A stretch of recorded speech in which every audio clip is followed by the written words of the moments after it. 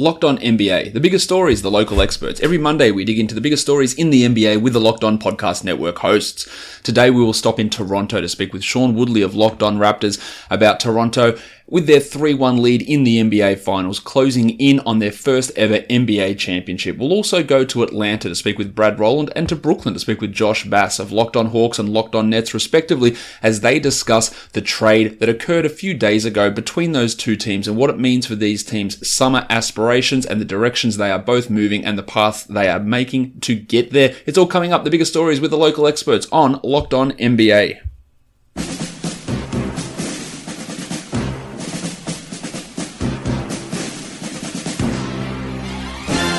You are Locked On the NBA, part of the Locked On Podcast Network.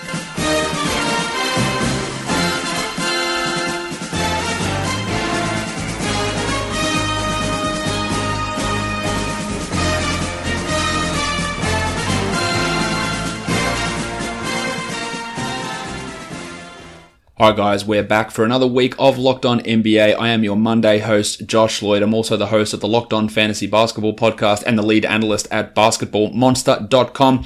The NBA Finals are wrapping up. The NBA draft is less than 2 weeks away, so we've got lots to talk about. So let's get to it.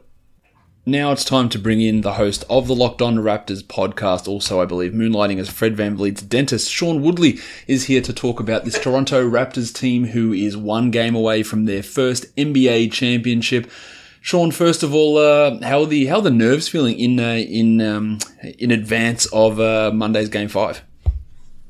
Bizarrely calm. It's weird, but I think the journey of this run through the playoffs for the Raptors has been so. There have been so many moments where the nerves were, understandably completely frayed, and the Raptors have kind of persevered and powered through every single one of those, whether it's down 2-1 to the Sixers, Game 7 against the Sixers, down 0-2 to Milwaukee, late in that third quarter against Milwaukee. There just has been so many times where it felt like the Raptors were kind of on their heels, and they just seem to be able to pull it out, and it's so different than what Raptors fans are used to, and it's bizarre, and I don't think people are totally used to it yet, but all of that has kind of led to a calm here ahead of Game 5, and maybe it's like a misguided calm. Maybe the Warriors are going to come out and Kevin Durant's going to play, and they're going to go and rattle off a big Game 5 win and really put some pressure on the Raptors to get this thing done in Game 6 before Game 7, but it just feels like this team is almost like a team of destiny at this point, and everything they've done to this point has kind of given, I think, a lot of Raptors fans confidence that tomorrow is going to be the last day of the season. And it's ridiculous to think that. It's crazy considering all this team has gone through over the last however many years. But having Kawhi Leonard is a hell of a drug, man, and it kind of changes the way you see the world. Obviously, Kawhi was fantastic in Game 4, 36 and 12 in his 41 minutes, 4 steals as well. He wasn't that great in the first couple of games. He was fine, but he wasn't dominating, but he absolutely dominated Game 4. There's been contributions right across the board. But I do want to talk about something you just mentioned, and that is the potential return of Kevin Durant being upgraded to questionable for Game 5 after missing the last month with his grade 2 calf strain. He's probably coming back, to be honest, a normal recovery from a calf strain like that grade 2 is about 6 weeks, so he's potentially coming back a little bit in advance of where he could be. It's almost impossible to expect that he'll be anywhere close to 100%, especially given so many negative reports about how the practices have gone. This return for him is obviously changing the betting lines with the Warriors, who were 3.5 point underdogs. That's coming in. I think it'll continue to come in when we hear more confirmation on Durant.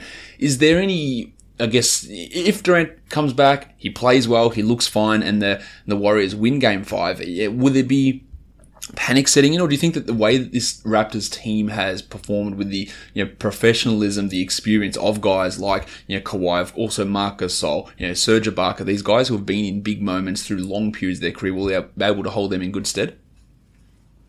Yeah, I think they'll be okay. If you ask me if they can beat the Warriors with Kevin Durant, with an injured Kevon Looney and a not 100% Andre Iguodala and Klay Thompson, 1 out of 3 times, I would say probably yeah. Obviously, with it being the finals and with there being the poetic aspect of it, with the Warriors having been the only team to ever blow a 3-1 lead, if they were given sort of the runway to come back from a 3-1 deficit, then I think there's some cosmic power behind that almost. But I think this Raptors team, they are not messing around. They were off the floor after Game 4, deadpan, not getting into it at all, and just they know what's up. And I think assuming Kevin Durant plays, how do you expect him to be 100%? As you mentioned, like he might be coming back early from what the initial sort of prognosis of the injury was. He has not really been with the team at all, like playing or practicing until today, and it just feels like whatever version of Kevin Durant you're going to get,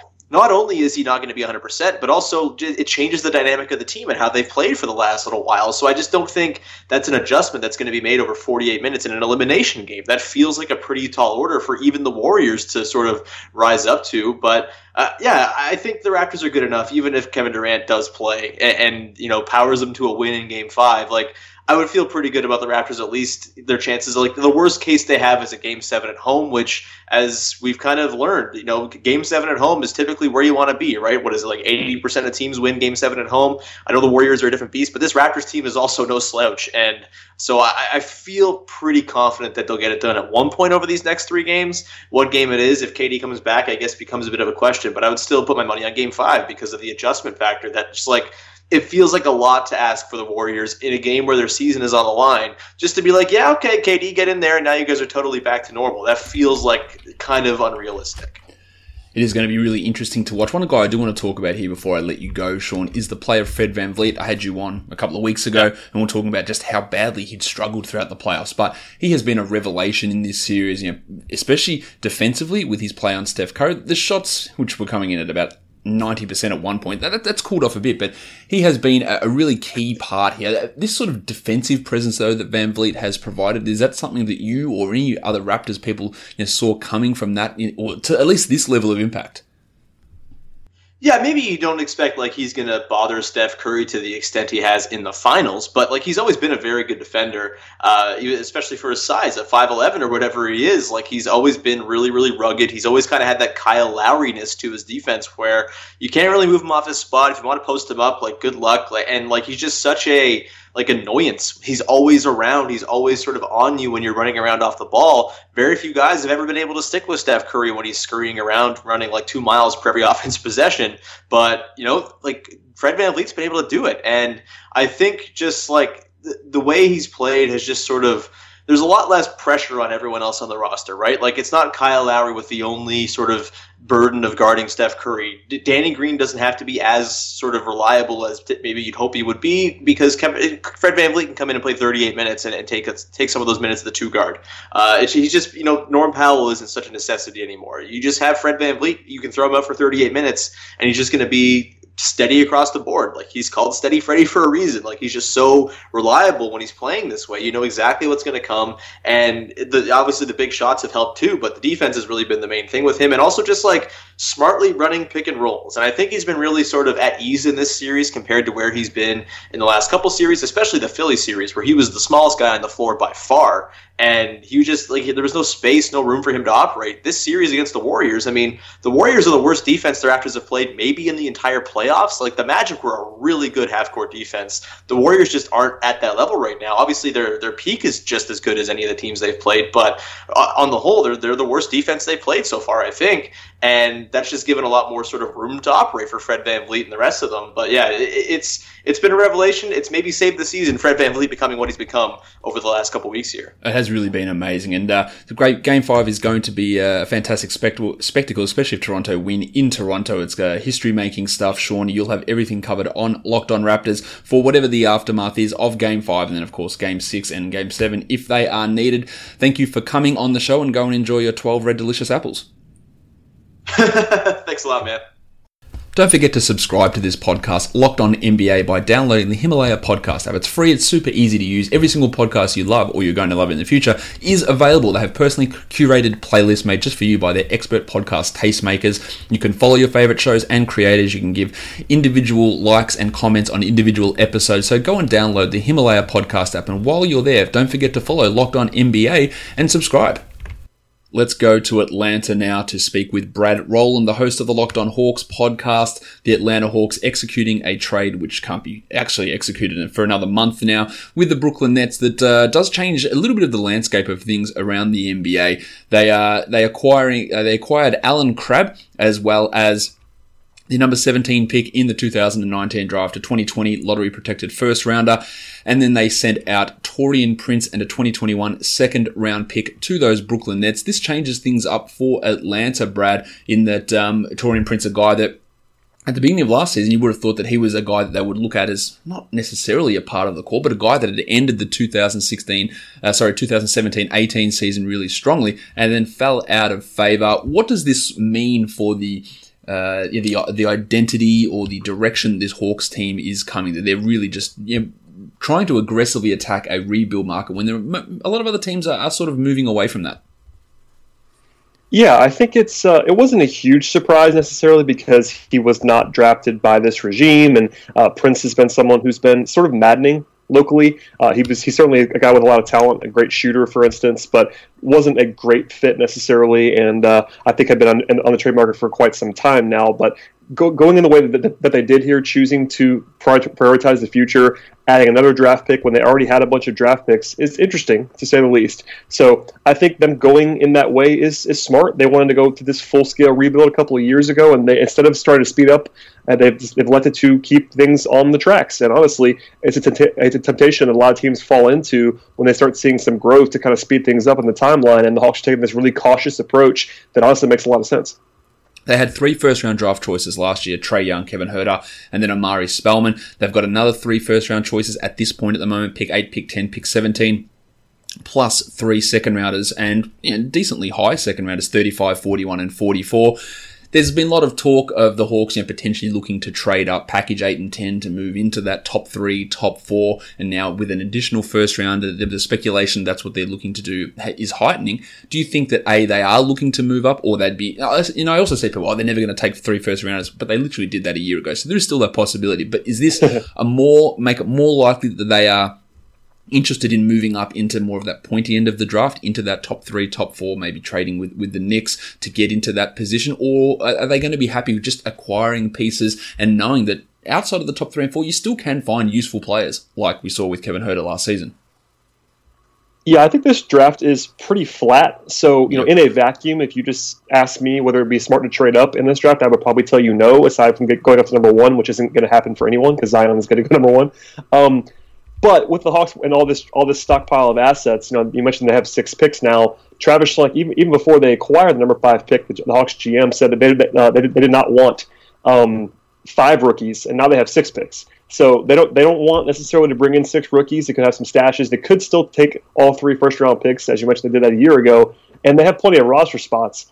At the same time, this does give them a lot of flexibility to the point where they can pretty much do anything. I think trading up has already been reported as a possibility by some of the best newsbreakers in the NBA, so that's certainly on the radar. I've not heard anything specific about that, but it wouldn't surprise anyone if they traded up at this point in time. Also, but for me, I think it's almost a situation where they could stay put. You can kind of take swings here, maybe take some more high upside guys because you have three chances to sort of nail this pick. And Travis Schlenk's been very good at drafting in the middle of the first round in his first 2 drafts. So it wouldn't stun me if they stayed put either, and just basically a lot of options are on the board here. Now, Brad, you do a lot of work, evaluating rookies and talking about the NBA draft, and you mentioned there having these extra picks gives you more of an ability to take a swing. With the moving on of Taurean Prince, who'd held down the starting small forward position, there's a big hole there opening on the wing in Atlanta. So, talking about high upside guys who showed, who struggled in college, is Cam Reddish an option there at pick 8? I think so. I think the Hawks have been widely linked to Cam Reddish, even going back to December, January. I've heard that they like him. I'm not sure that he's as high on their board as some Hawks fans might think that he is because of all the reporting that's out there. But he's certainly a guy that they could take that would not surprise anyone. He was not great, as you mentioned, in college, but a very talented player and has some upside. And I think with the way that with the way the Hawks play, he might be unlocked a little bit in Atlanta with a lot of space on the floor. Let him use his physical gifts a little bit more than he was able to at Duke when they didn't have much space on the floor. So, yeah, he would certainly be someone that I would keep in mind if you were trying to project what the Hawks might do at number 8 overall. Just in terms of this squad, we know Trae Young, a Rookie of the Year finalist. There's John Collins, who shows a bit. But is there anything else that this team, say, wouldn't even be looking at in the draft? Not that there's elite point guard prospects who are going to be likely available at this point, but they wouldn't be looking for someone to challenge Trae Young. But big men, you've got Collins there. Would they be looking for big men at these picks? Are they just looking for an acquisition of talent to just see what pans out with these multiple selections?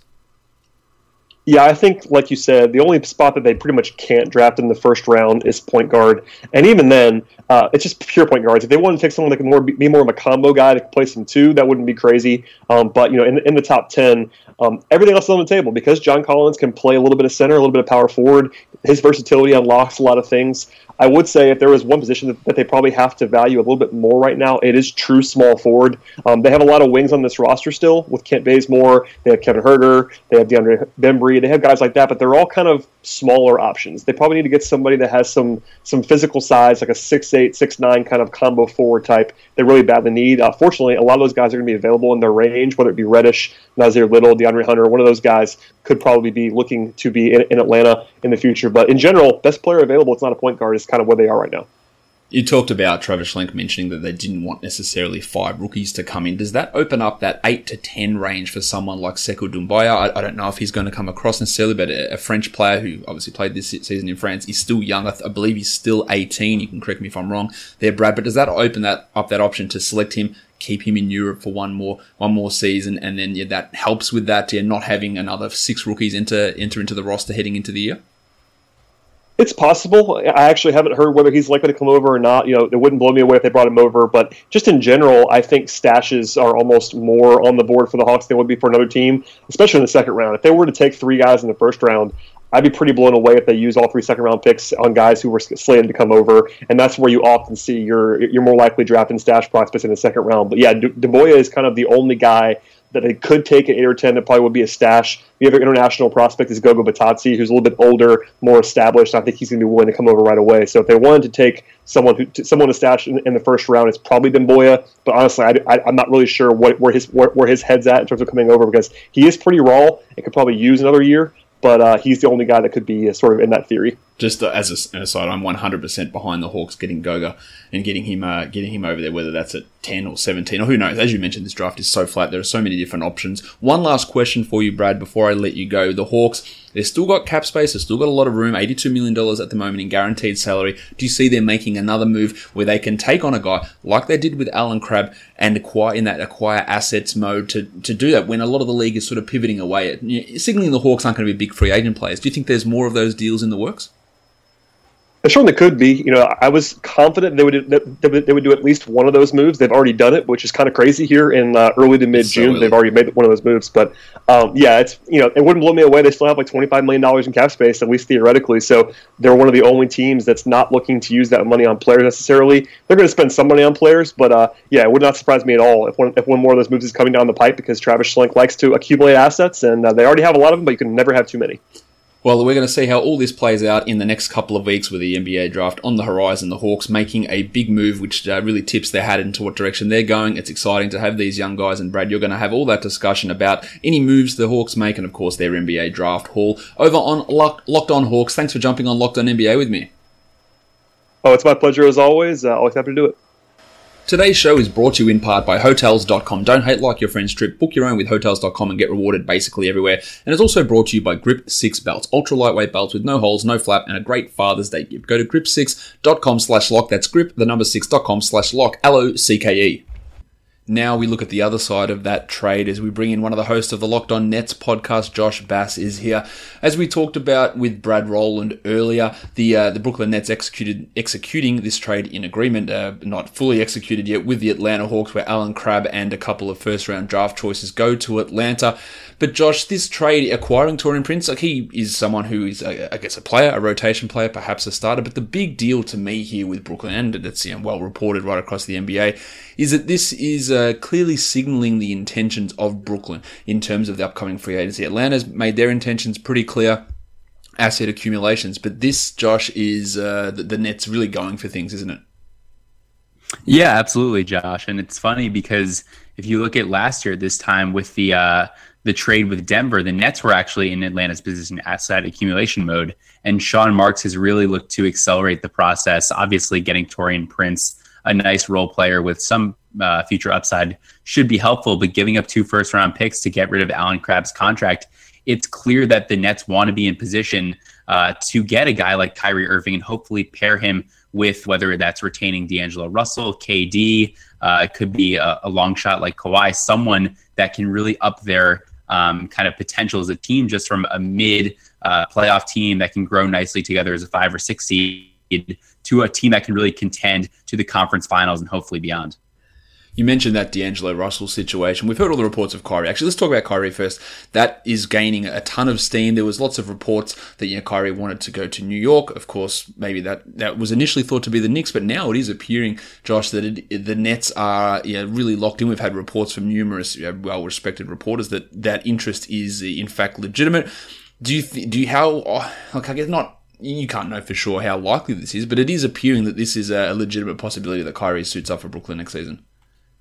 Yeah, no, it's definitely gaining momentum. And with 3 weeks before free agency, a lot can certainly change. I mean, 3 weeks ago, no one was really talking about the Nets as a primary contender, but I'd be curious to hear what you think. But it just seems with all the negative publicity, Boston has completely written him off and vice versa. It really seems like it's going to be the Nets as the primary contender, the Knicks, maybe the Lakers if he wants to reunite with LeBron. But, when Woj says something, you have to take it with a lot of kind of sincerity and know that it's a very likely possibility because he's not just going to throw that out there. So, if I had to bet, I'd say Kyrie Irving will be a Net when things are announced on June 30th. It is going to be really interesting. I do agree with you. It does appear like Kyrie's not going to be returning to Boston, and the Nets do appear like they are the number one suitor at this point. It would make a lot of sense for him from a basketball perspective, a team on the up and up. But this trade, we talk about this and opening up potential, for 2 max slots here, but of course that would probably mean that D'Angelo Russell's not going to remain with this squad. Do you think that this trade with Atlanta, opening up this extra cap space by getting rid of Alan Crabb's contract, it not only shows an indication that at least one big name free agent is coming, but do you think that it means that they're looking at perhaps 2 guys with a decent indication they're coming? And do you think it's more or less likely that D'Angelo Russell returns? Yeah, I mean, with this trade, you have to think that it's they're gearing up for 2, whether that be either Kyrie or D'Angelo. In some cases, it's been talked about that both of them would still be on the team. But let's assume one of them plus a swing guy, whether that's a real megastar like KD, in which case they'd have to offload some of their value contracts, whether that be Joe Harris, Spencer Dinwiddie, and obviously there'd be markets for both those guys, or even if it's a Tobias Harris type. There's no way that they're making this trade if they don't have aspirations for getting 2 stars, because worst case, you'd hold on to these picks come draft night and then see what could happen. Maybe they were worried about other teams using Atlanta's cap space and that there weren't many teams like Atlanta that could really take a bad contract like Alan Crabb. I wish they had a bit more flexibility with things, stayed more nimble, maybe stretch Alan Crabb depending on what free agents they thought they were going to get. But, in terms of the D'Angelo Russell thing, it has to pretend that it's not the best situation it's not the best kind of scenario right now for him to stay with the Nets, given that they're actually making moves to position themselves for guys like Kyrie, who obviously has a lot more ties to the bigger free agents than D'Lo. Personally, I'd like them to keep D'Lo just because if it's either him or Kyrie, D'Lo is a guy that's really bought into the culture, clearly an inferior player to Kyrie, but someone that's younger and not going to demand the same contract most likely as a Kyrie Irving, and gives you some more flexibility when building out the rest of your roster, as opposed to hitching your wagon in a guy like Kyrie, who's shown to be, while extremely talented and a star-level player, also someone who's very mercurial and can easily derail your team as well. With the way things currently stand, for them to get to this almost $68 million in cap space, they would have to renounce D'Angelo Russell's $21 million cap hold. So that's why I think, that 67 almost perfectly aligns with getting 2 max guys to come in and to get that space outside of any trades. As you mentioned, you're trading away Dinwiddie or trading away Joe Harris, but even then, to find that extra $21 million that Russell's cap hold does account for is maybe a tough thing, and you wouldn't think that D'Angelo's signing for less than that $21 million per season anyway, so it's not like, we could just sign him early on and get him at 4 years, 44. Like, that's not going to be the case. So it is, I agree with you, looking less likely that Russell does return with these moves and with this thought process here, opening up that almost perfect amount for that 2 big guys to come in, whether it is KD or Kyrie, Kawhi, Tobias Harris, Jimmy Butler, these sort of guys in options there at $30 plus million per season to come in there. So there is going to be a real changing of the guard here in Brooklyn, or a change in approach, as you mentioned, acquiring assets assets at this time last season. Now they're looking to build on this playoff spot and really push into that upper echelon of the Eastern Conference. It's going to be a fascinating offseason for the Brooklyn Nets. Josh is going to have that all covered for you over on Locked On Nets. Thanks for jumping on Locked On NBA with me. Anytime. Thanks for having me on, Josh. And that will do it for another episode of Locked On NBA. Follow me on Twitter at redrock_bball and follow the network at Locked On NBA Net on both Twitter and on Instagram. Thanks to our sponsors again for today, Hotels.com and Grip 6 Belt. And make sure you are subscribing to this podcast, Locked On NBA. You can follow it over by using the Himalaya podcast app, brand new podcast app. Download that and follow Locked On NBA. You can also find us on Apple Podcasts, Google Play, and on Spotify. Make sure you give us a review and a 5-star rating. Guys, we are done here. Thank you so much for listening, everyone. See ya.